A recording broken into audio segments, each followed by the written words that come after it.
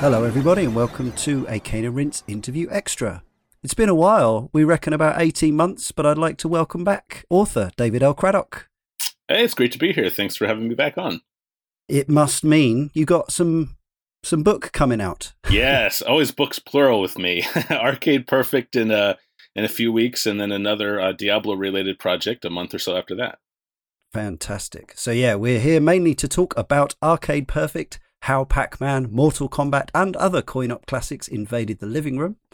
This is a subject that is right up my alley, right in my ballpark, and I think it'll make for a great companion piece to the many sort of retro gamer magazine pieces they've done over the years with various kind of 8-bit coders talking about squeezing those quartz, the proverbial quartz, into pint pots of Commodore, Spectrum and Amstrad conversions. But this book, you're kind of covering the gamut of the experience also from pretty much the start of home conversions all the way through to the point where it became not so much conversions as emulation.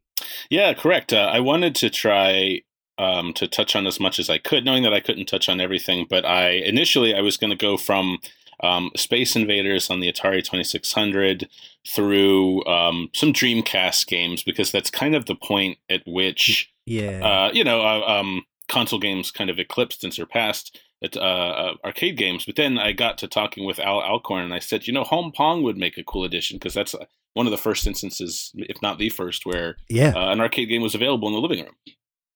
Absolutely.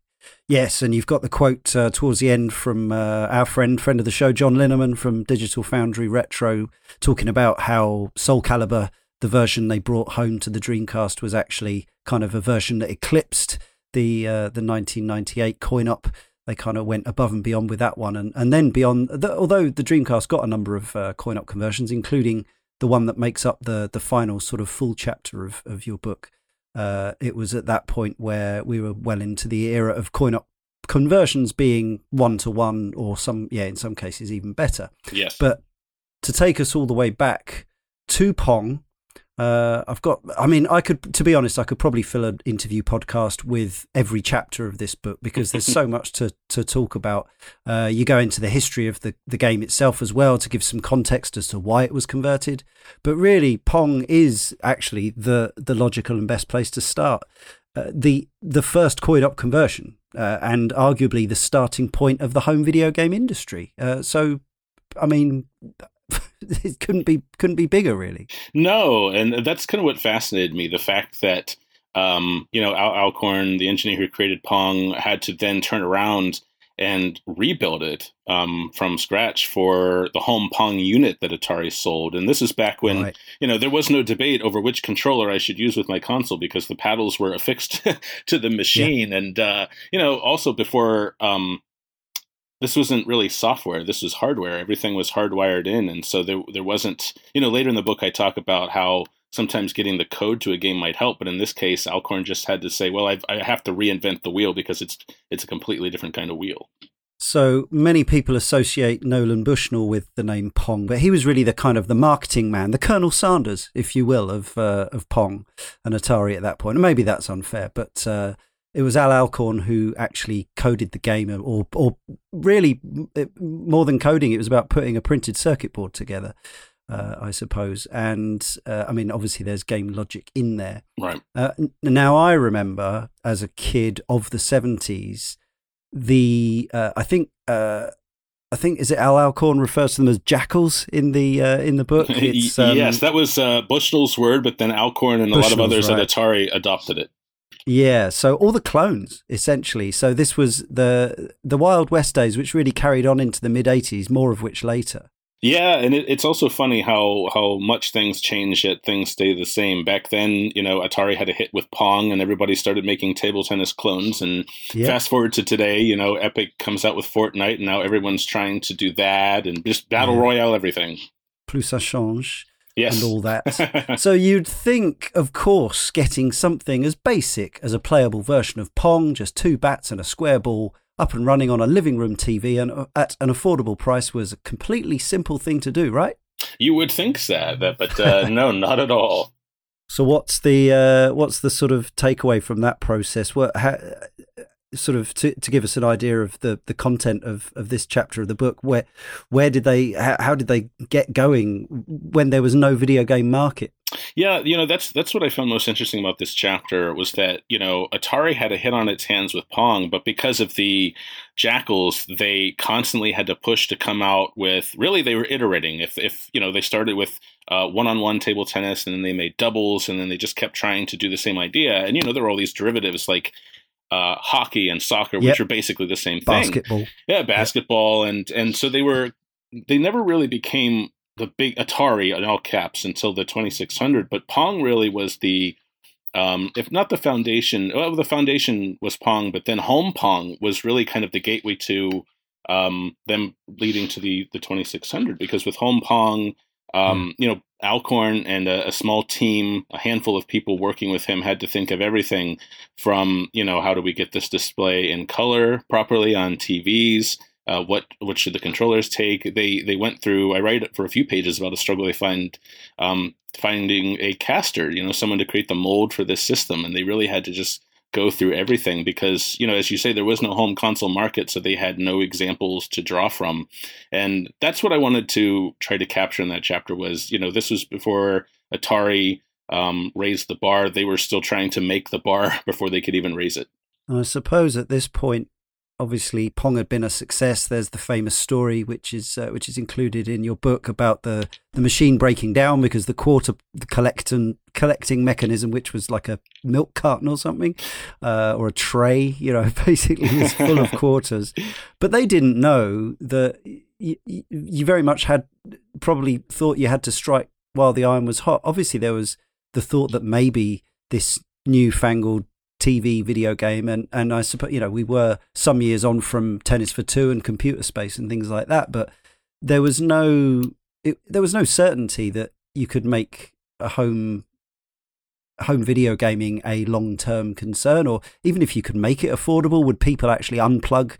TV was massive at this point, obviously, and we were just coming into the world of color TV and stuff like that, but to get people to unplug from their regularly scheduled programs to pull out the aerial and plug Pong in the back was probably a bit of a tall order in 1970, whatever this was. Oh, it was. I mean, every part of the process really was a tall order. I open with an anecdote that Alcorn shared with me where, they went to Sears to kind of demo their home Pong prototype. And when they sat down to lunch, immediately one of the marketing executives said, listen, you guys better be able to deliver, because we had an instance a couple of years ago where we had to, delay our catalog and a whole bunch of orders for other product because of one product, and no one product is worth that. And that's when Alcorn, I started with that anecdote to kind of set the tone of Atari has to deliver. This could be make or break. And, I related the story of the first Pong prototype arcade cabinet breaking down because of an overflow of quarters to show that, that was their champion. The tavern owner knew them. He didn't mind them testing new products there. So they had that first champion. That was a really important first step for arcade Pong. And for home Pong, Atari's champion was Tom Quinn, a buyer at Sears in the sporting goods department. That's where they actually had to sell home Pong because no one else was really interested. And Tom said, you know what, this looks cool, but I'm gonna expect a lot. We need at least 75.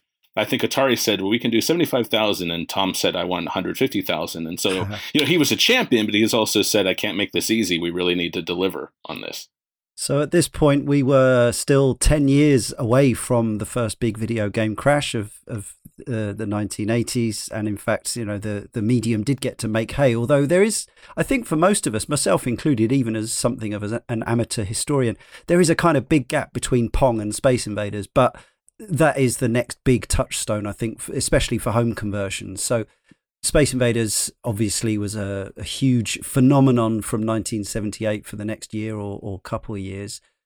And I think the thing that interests me the most about this is this chapter in the book is that you've managed to interview David Leitch, who was responsible for the Game Boy Color version, which came along 20 years beyond the original release of Space Invaders. But what he did was he took a load of, he kind of imbued it with his own flourishes. He added new features, used the extra power of the mighty 1998 Game Boy Color to add visual flourishes and various other facets to Activision's incarnation of the beloved vintage Space Invaders. Absolutely, and one of the reasons I talked with David, well, two, I interviewed him for about a couple of other games, and he said, my remake of Space Invaders for the GB Color is what I'm most proudest of, and I said, well, we definitely need to talk about that, and that was an interesting project from him because compared to the Atari 2600 way back when.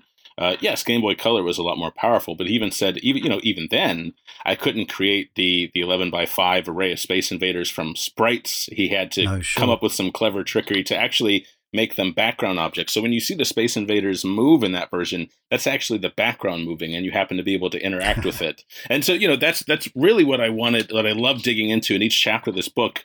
The chapters range from more personal to cultural, but there's always technical information because I wanted to impress on people that even though an arcade version of this game exists, they really had to pull out every trick in their bag of tricks to recreate these games. Absolutely right. And of course, in many cases, particularly the ones that were being converted sort of contemporaneously, or while the coin-op was still present, where the hardware was considerably more powerful, the dedicated cabinet, the arcades, they were then very much having to work with the unique infrastructure, operating systems, coding base, controllers, everything to get these arcade behemoths working on home systems. And also, it's not just the technical considerations, although that is a fascinating side of it, but also in some cases, the intention to, rather than just wholesale port the coin-op experience, but actually to consider what would make it better or different as a home consumer product. Right. And, this period, the 70s and 80s, even into the early 90s is so interesting because most game designers of that time cut their teeth on arcade games. So even original properties for consoles really felt like arcade games because that's all they knew how to build. That's right. They were short.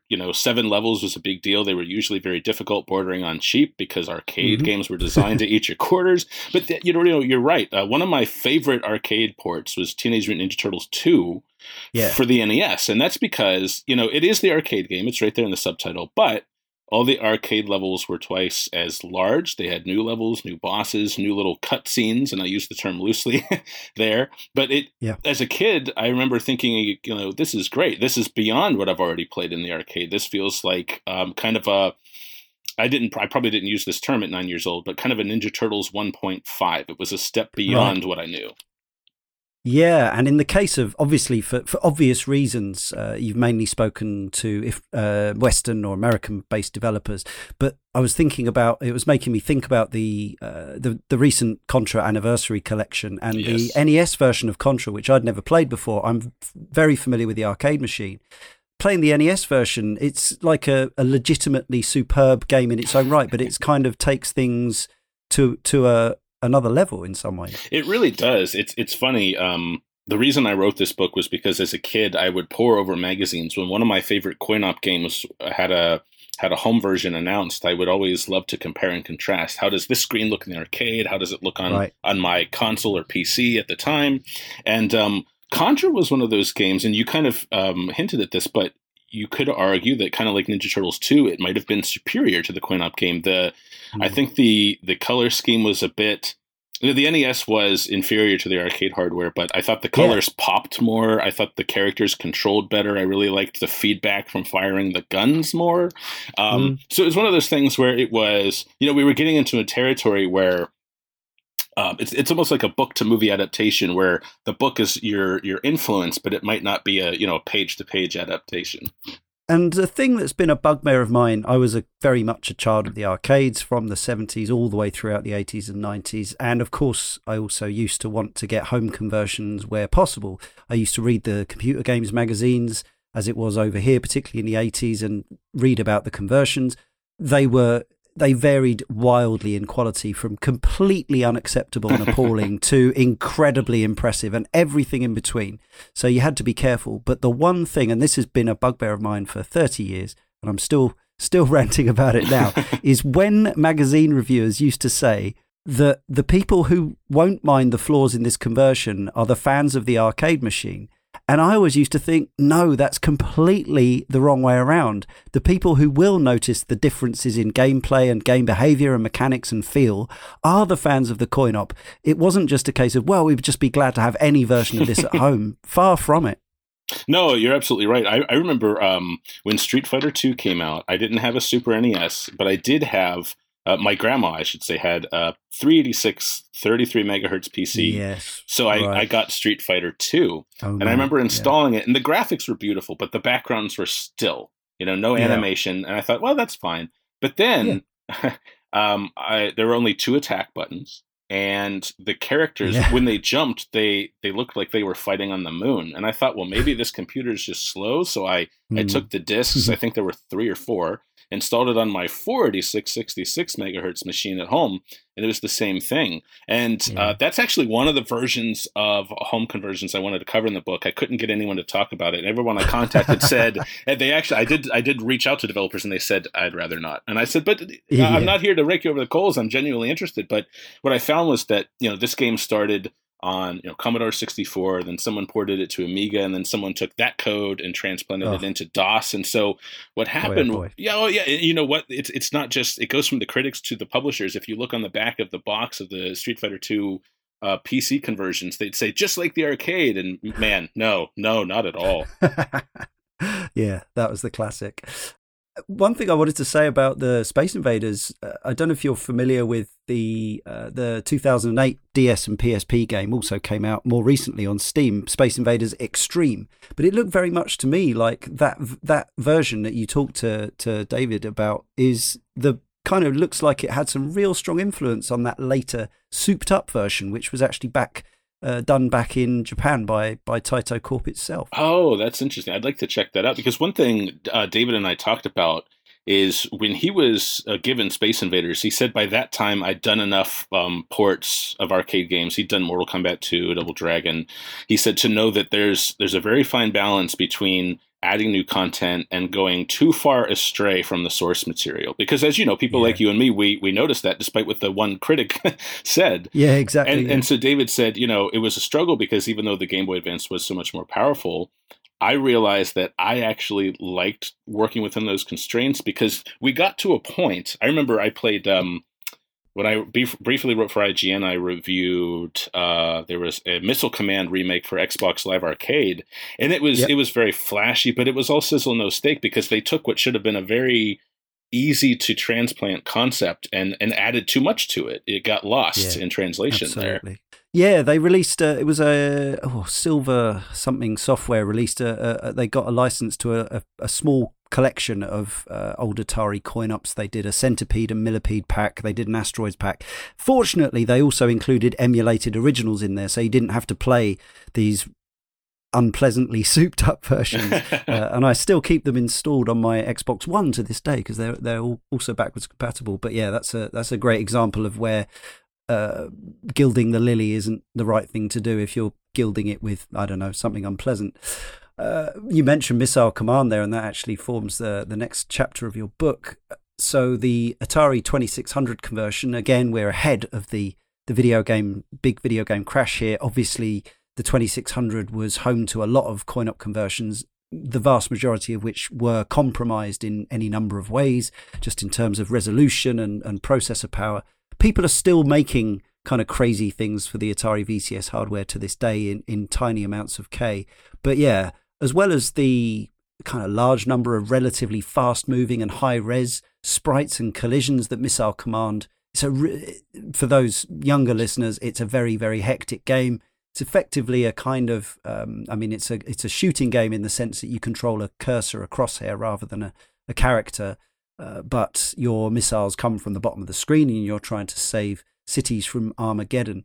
But I guess the biggest challenge, even ahead of that, which you can at least interpret, was the coin-op had a very specific control system which was designed, was it bespoke for that game, with a trackball and 3 buttons, I think it was. So obviously, I think, was there a trackball for the 2600 available? I don't remember if there was one available. I know. So this paddle. There might have been a paddle, and I know that wouldn't have been quite the same. But that's actually something Rob Fulop and I, the programmer of the conversion, talked about. He said, let's say there would have been a paddle available. The problem was it wouldn't have been proprietary. It wouldn't have been something that shipped in every 2600 box. So he couldn't assume players had it. And so he said, okay, well, how do I make this work with a joystick, which is so much less precise than a digital trackball? 8-way, one button. Yeah. And that's the thing. He said one button it'd be easier where instead of, the 3 buttons on the arcade, you fire missiles from one of 3 bases. You consolidated all the missiles into one base. You just use the one button on the Atari joystick to fire missiles. But that way you still have to be conservative with ammo. You can't just carpet bomb the screen. No. Cool.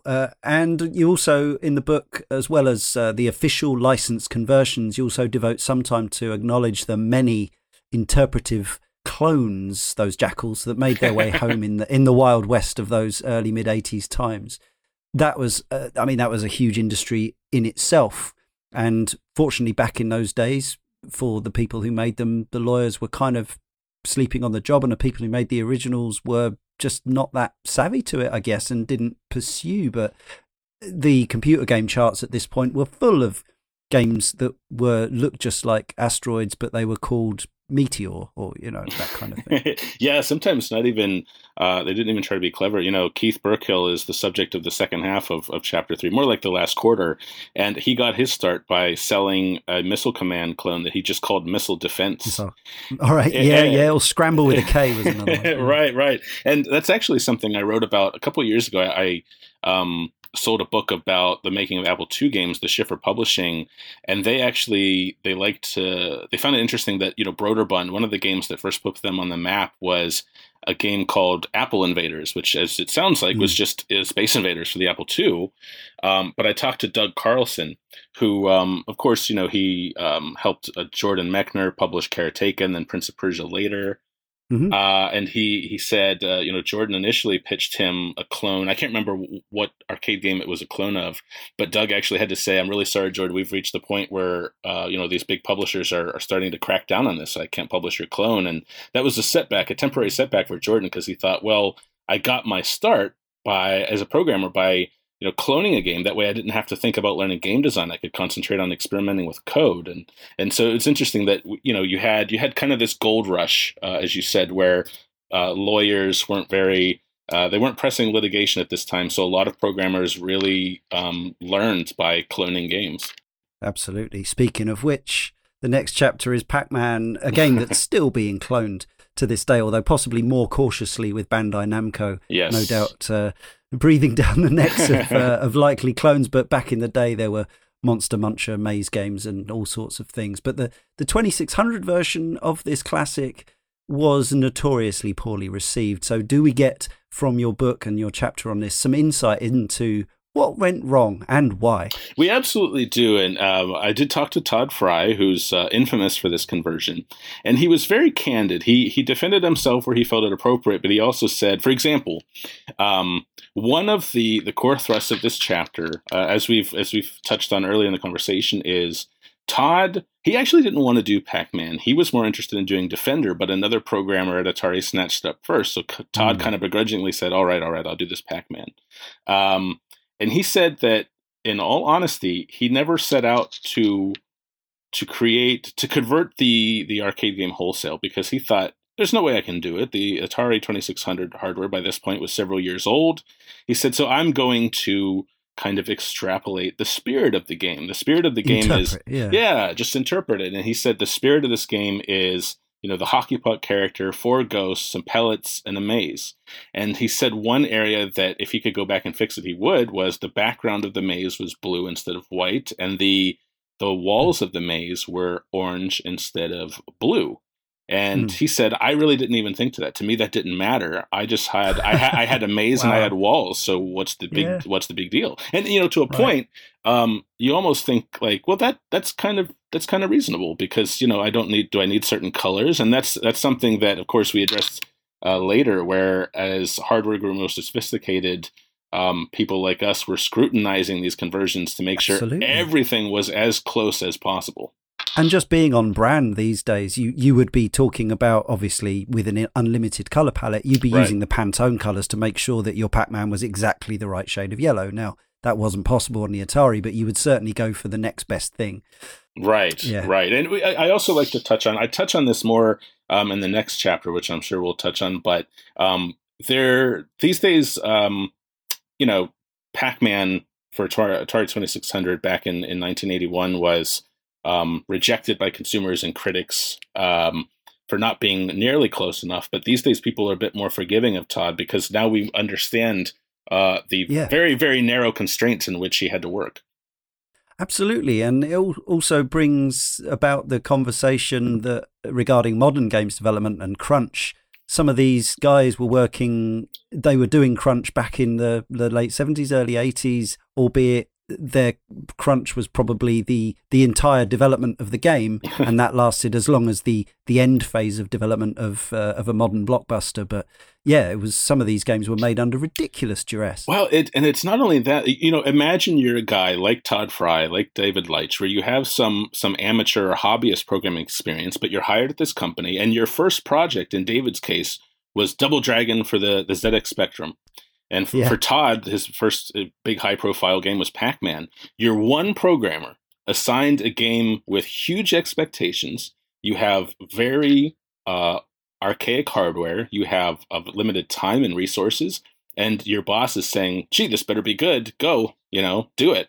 And the pressure to deliver as a single programmer with especially by the time Pac-Man came out and Pac-Man fever was sweeping the world, the expectations must have been just incredible for these young programmers who were expected to not only, this is their first race and you better bring home the gold. That's just crazy. Yeah. Donkey Kong we covered fairly recently on a Cane and Rinse podcast, and we talked about various versions as much as we could in the time we had. One of the things that sort of came up as a consideration, and this is a great example of where something that it's a game that we look at now and we run it. I played Donkey Kong, the original arcade version, as emulated as far as is possible, though there was a whole legal wrangle about the original code that we go into on that podcast. Mm-hmm. But I play it on my Switch, and it is essentially, to all intents and purposes, identical to the original coin-op. Back then, it got converted by multiple people to multiple formats. There were 2 Commodore 64 versions that were both decent but different.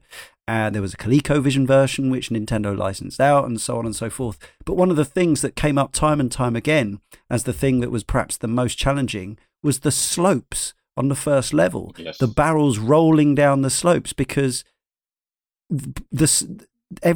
most things in this video games at this point were built on, especially in levels and ladders games or platform games, was built on the flat. So here you've got physics effectively. Right, and that's something that Gary Kitchen, who converted Donkey Kong to the 2600 for Coleco, that's one of the main subjects of Chapter 5. The Atari had the playfield, the screen, and it had built-in capabilities to do things like you could draw one side of the screen and then mirror the other, which was easy for platform games, such as games like Frogger or Pong, where the two sides were basically mirror opposites of each other. But that wasn't the case in Donkey Kong, because the sloped ramps would go down, one might go to the left, the other to the right. And, Gary got to a point where he said, well, you know what? The Atari just wasn't made to do this. It's eating way too much of the 4K of storage space on the cartridge ROM I have. I'm just going to make the platform straight. And at this point, he also said, now I was almost done with the conversion. I had maybe a couple months left, but I wanted to think ahead, because I knew that, being the guy who converted Donkey Kong, I'd be able to punch my own ticket. And so he started calling around to Activision and even Atari, because, in these days, those were really the only two companies making Atari cartridges.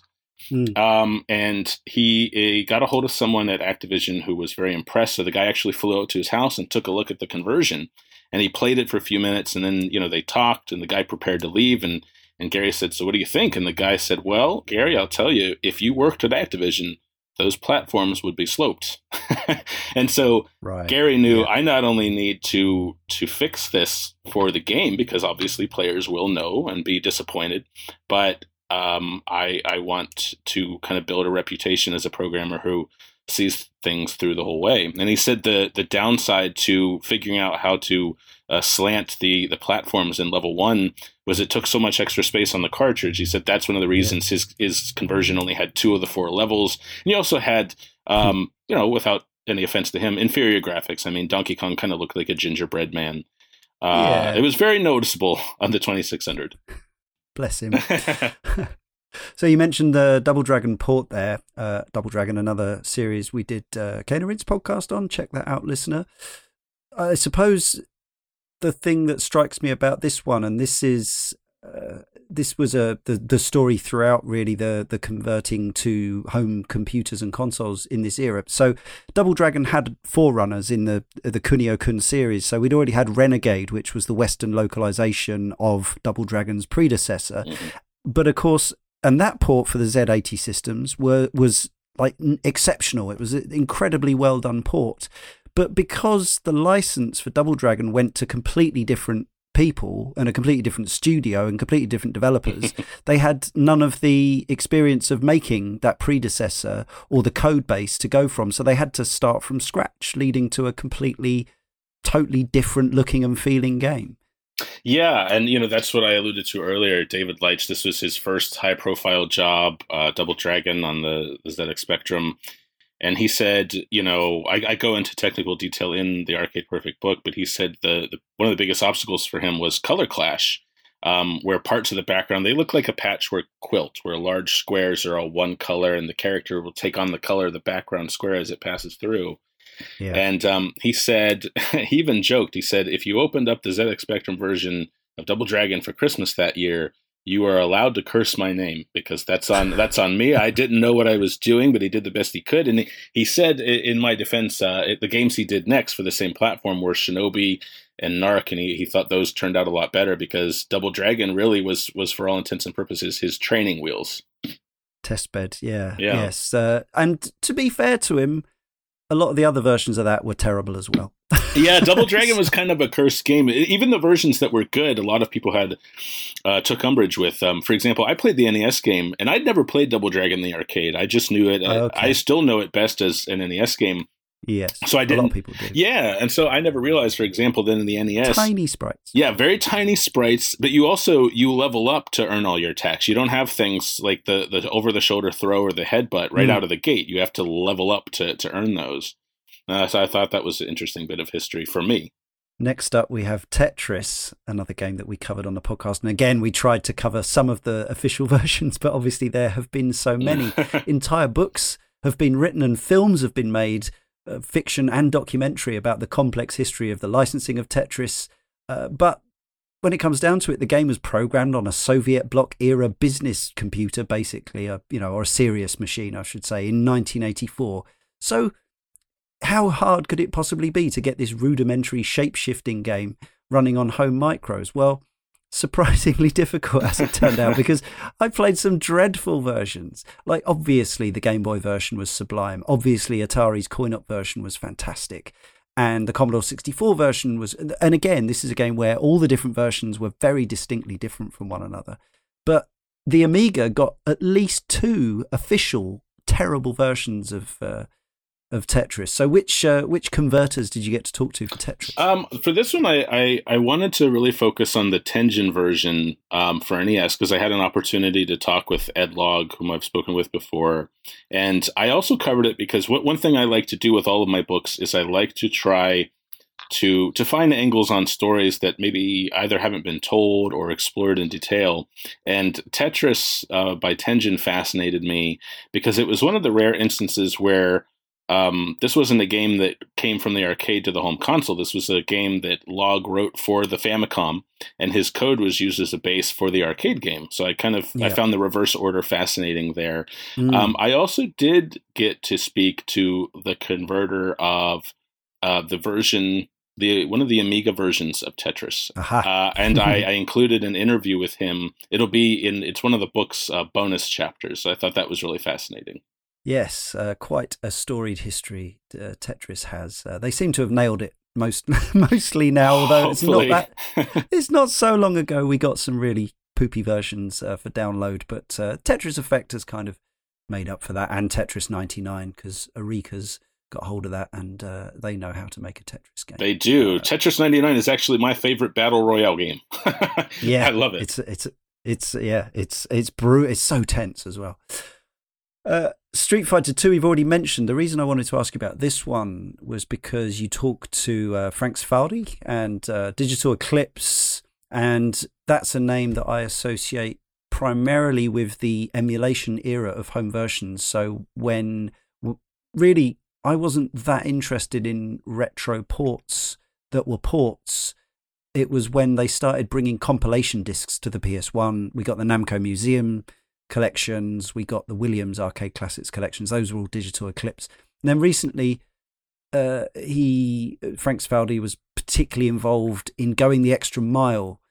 Digital Eclipse kind of really enhancing their own reputation by bringing a Street Fighter anniversary collection to modern systems worthy of the name.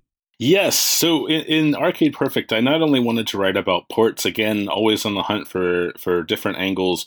I wanted to talk to the folks at Digital Eclipse because I was a huge fan of Street Fighter 30th Anniversary Collection. And so I thought emulation would be an important discussion. And I talked with not only Frank Cifaldi, but Mike Mika, the studio head, Mike Mika, and Daniel Filner, who happened to be, he's kind of a Street Fighter emulation expert. He wrote the emulator for Arcade 1-Up's Cabinet. He and obviously wrote the emulator for the 30th Anniversary Collection, but his involvement with it dates back to some of the Capcom arcade compilations for the PlayStation 2. And he said that over the years, he's built his own proprietary Street Fighter emulation library so that when he gets a new project, he has a base to build on.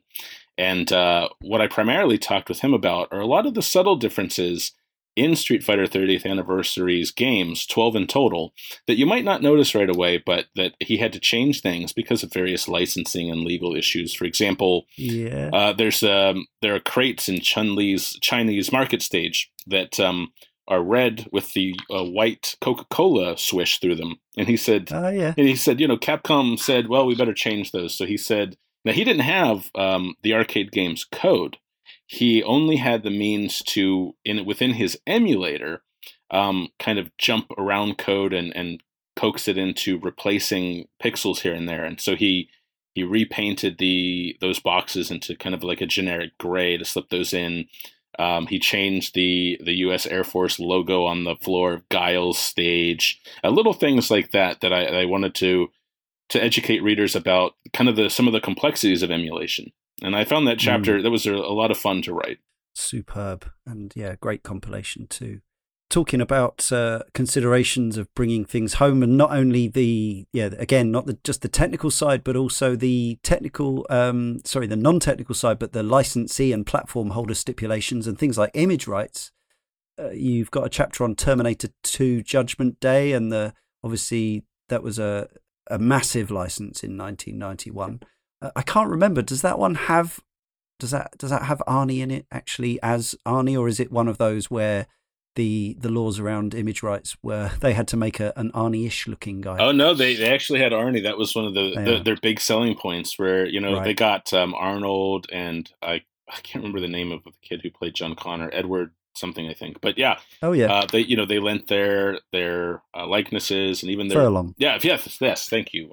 Their likenesses, their voices to it, and that was a really fun chapter because that was an instance where neither programmer, David Leitch, who did the Game Gear and Master System versions, and Paul Carruthers, who brought us Sega Genesis and Mega Drive, they didn't have the code. In fact, Paul was given a videotape of someone playing all 7 levels, so he would watch the tape, he would pause, he would code and paint, and he could just kind of go back and forth. That's how he made Terminator 2. So that's why he said he has to admit that the Super NES version is superior because they must have had access to more resources, where he said, if you look at his stages, there are little things left out just because he missed some of the small details as he was looking between a videotape and his code.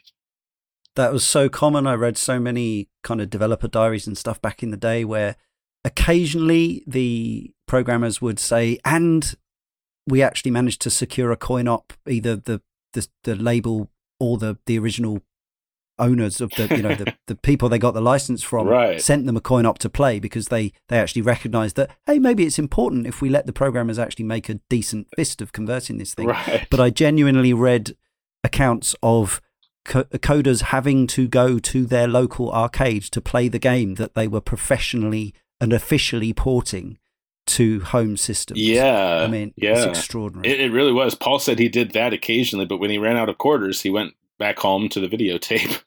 Yeah, extraordinary. And occasionally they would say, actually, we got some insight into the game code and we got some development assets and art and things like that. But it really was different times. It's probably hard to impress upon people who weren't there at the time just how kind of unprofessional it all was, I suppose. Especially when it came to sort of Japanese coin ops being licensed to British-based coders and things like that, whereas there's just, overseas, it was a long way away. All we had were fax machines and telephones, so there was no sharing of Dropbox and, code assets and things like that. No. But also I wanted to talk about, so the book's going to come out, and this podcast will come out almost simultaneously with the book, on the anniversary of Mortal Tuesday. Yes, Mortal Monday, actually. September Mortal Monday, September that's what 13th. I meant. Well, there actually I'm thinking was of Sonic Tuesday. I think Sonic Sonic Tuesday, and I think there was. I think Mortal Tuesday is actually a thing. I think that was Mortal Kombat 2. It was actually a Tuesday or a Friday. I don't remember off the top of my head, but yeah, that was really fun. And in the Mortal Kombat, there's one chapter for Mortal Kombat, another for Mortal Kombat 2. But for the Mortal Kombat chapter, I wanted to write a lot about the pressure felt by Sculptured Software, who did the Super Famicom and Super NES versions. Yeah. And, great version in some ways. Oh yes, great in some ways, certainly graphically. And then Probe, who worked on the Mega Drive version, because it was very interesting culturally. Jeff Peters, who was a director at Sculptured, said that you have to realize that Sculptured Software was based in Utah. It was very heavily Mormon, and it got to the point where when Acclaim pitched the Mortal Kombat conversion, a lot of programmers went to Jeff and said, "You can't tell my family I'm working on Mortal Kombat. I cannot be associated with that. If they come by, just tell them I'm working on something else." Jeff even said that he was ostracized in his neighborhood. The adults stopped talking to him, but the kids would sneak over to his house, knock on his door, and say, "Hey, we heard you've got Mortal Kombat. Can we play it?" And that's really what happened. That happened to me as a kid. My dad didn't like me playing it, but that only the forbidden fruit was that much sweeter. Oh. Yeah. And it was really interesting also because Sculptured knew that it kind of had one hand tied behind its back. They knew that Nintendo would absolutely not allow a blood code, which the Mega Drive version did have, and they kind of expected a Sega and Probe to wipe the floor with them on that conversion. And the hilarious thing was, just a year or so later, they allowed the full gore in the sequel. They just completely relented and relinquished on that, which was still peculiar to me. And obviously since then the floodgates opened in terms of Nintendo's had all kinds of violent and gory games on, but that was the kind of I think Mortal Kombat 2 was probably the turning point. It was, and really Mortal Kombat 1 was, because Nintendo saw those sales numbers. I mean, Sega Genesis did, some records say outsold them 5-1, others say 10-1. Either way, they got trounced, and the Super NES version was graphically and in terms of content superior to the Genesis version. And it's so funny how even today Nintendo's kind of wishy-washy. I shouldn't say today because this was over 20 years ago, but I remember playing Resident Evil 2 on Nintendo 64, and it had blood, but there were also options to make the blood blue and green. And I just remember thinking, come on, Nintendo, let's all just move on from this and be adults now. Yeah. But then we got what's that? Mad World on the Wii, and things like that. And of course, for a while, exclusive the Resident Evil remake on GameCube, absolutely, which is just fantastic. So I can't complain too much, I guess.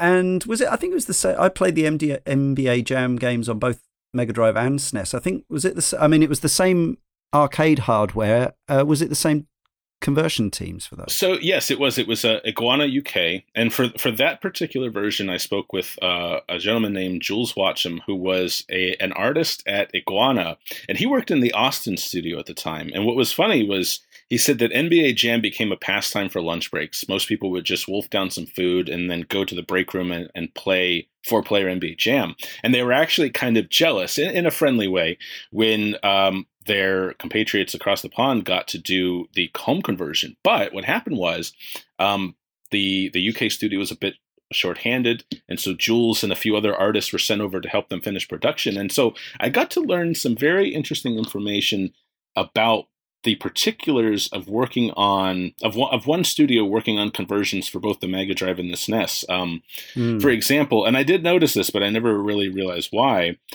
Jules said that typically in that case, and it was the case with NBA Jam, the Mega Drive was the lead SKU because the resolution of those games tended to be close to the arcades, where Super Nintendo's resolution was tended to be a bit wider. So he said what they would do is they would get the art working on the Mega Drive and then work on kind of narrowing it out and fixing it for the SNES. So I found that pretty interesting. Yeah, they were good ports. They were solid. Oh, absolutely. They absolutely captured.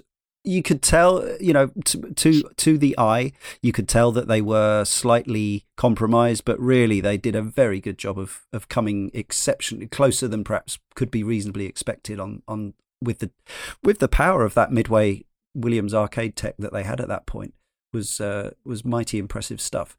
And in fact, in one case, they were allowed to get even closer, although not many people will have played it because it was on the Mega Drive or Genesis 32X.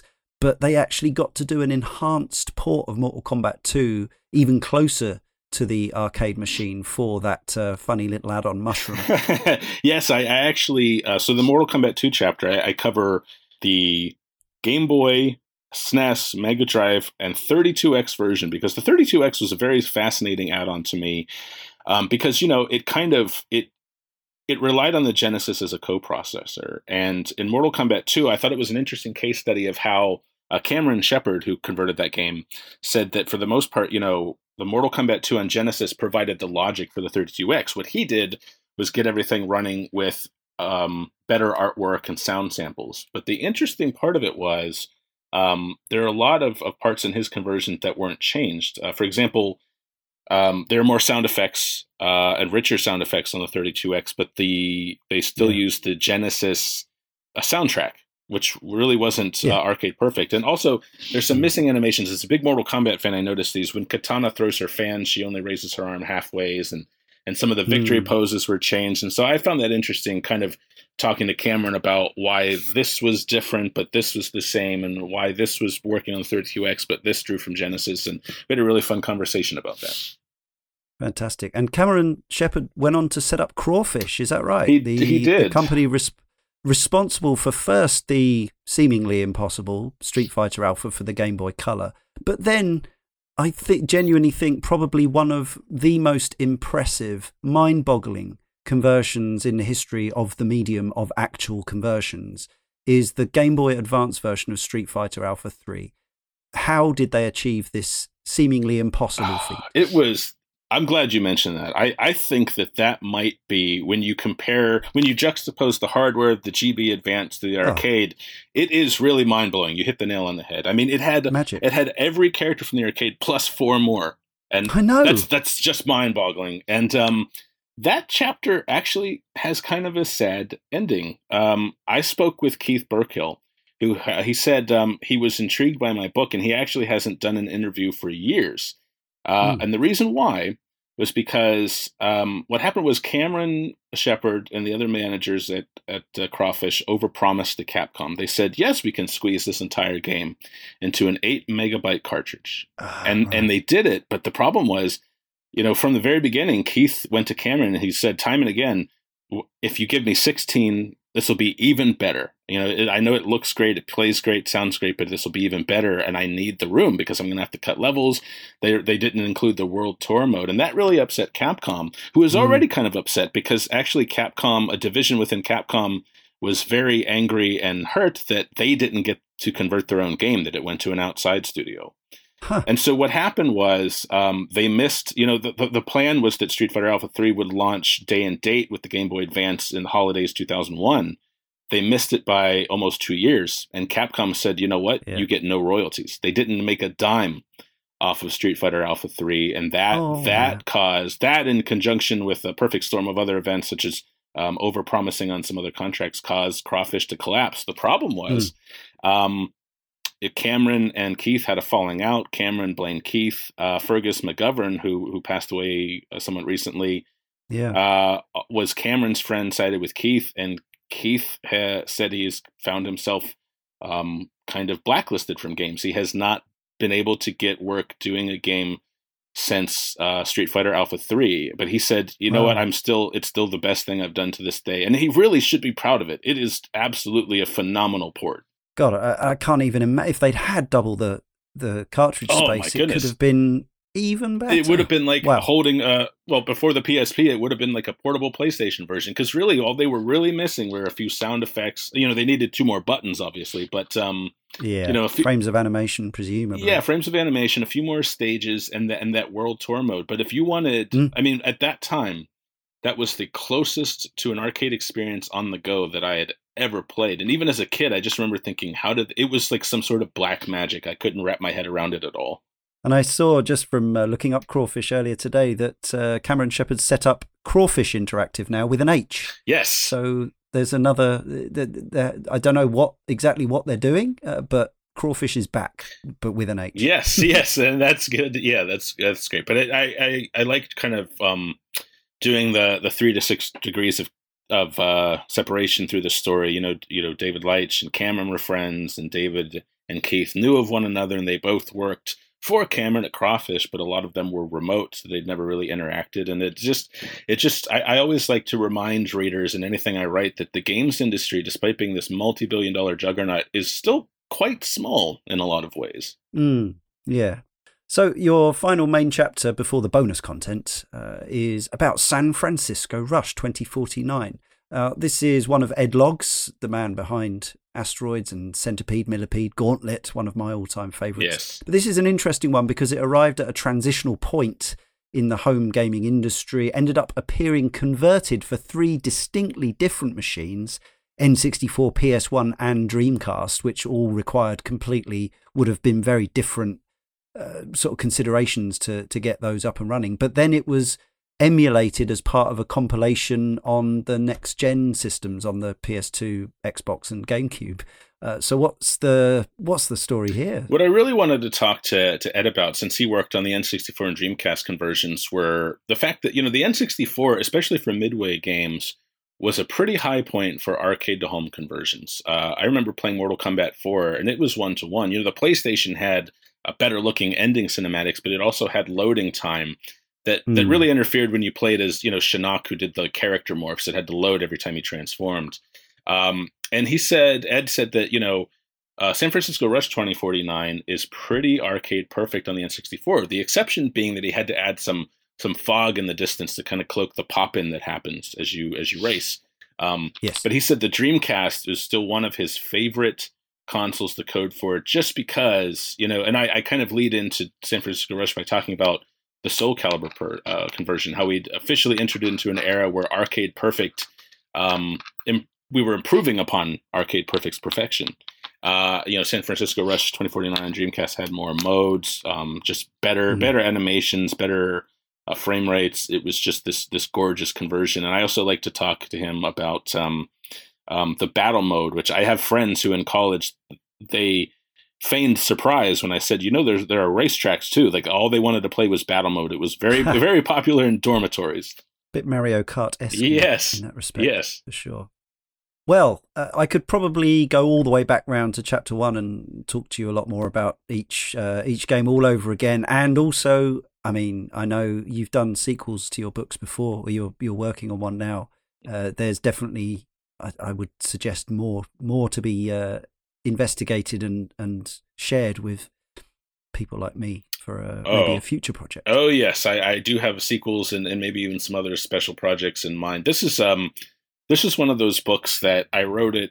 I've been pretty much working 25 days a week, 20. Wow, that'd be something. 25 hours a day, 8 days a week. It is busy. That's crunch. Yeah, that's crunching. But it's been so fun. Arcade Perfect was one of those projects I just decided to start writing.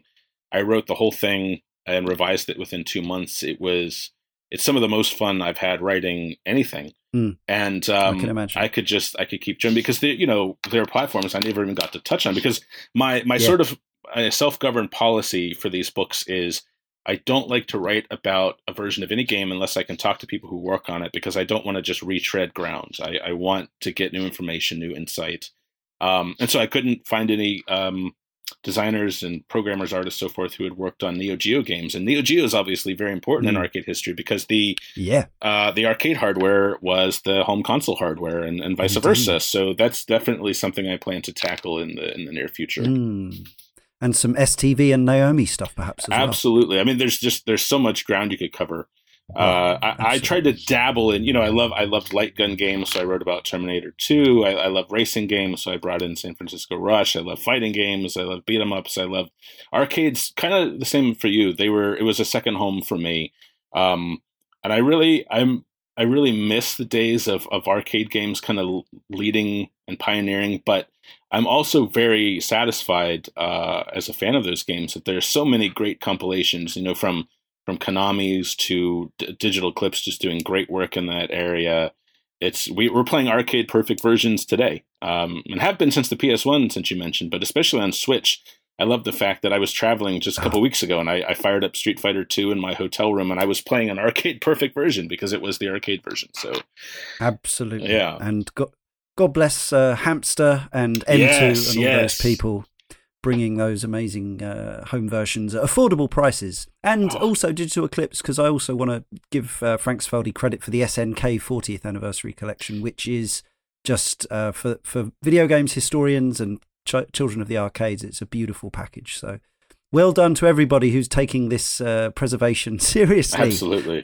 And well done to you on this obviously obvious passion project of a book. Arcade Perfect will be out as you listen to this podcast. How and where can people get it? Well, you can always start at arcadeperfectbook.com. There I share all sorts of excerpts and links to fun stuff, but it'll be in bookstores, it will be in paperback, and if you want it electronically, it will be available on Kindle. Superb. And it's over 400 printed pages, so it's a nice weighty, meaty-ish tome. It is. And that's even before you delve into the bonus interviews, which you can skip, but I advise you not, because there's plenty of great stories in there.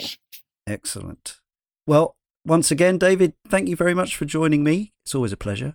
And I hope we can talk again soon about, no doubt, your next book, which is always imminent. Yes, it always seems to be on the horizon. Then thank you very much for having me on again. I always enjoy our conversations.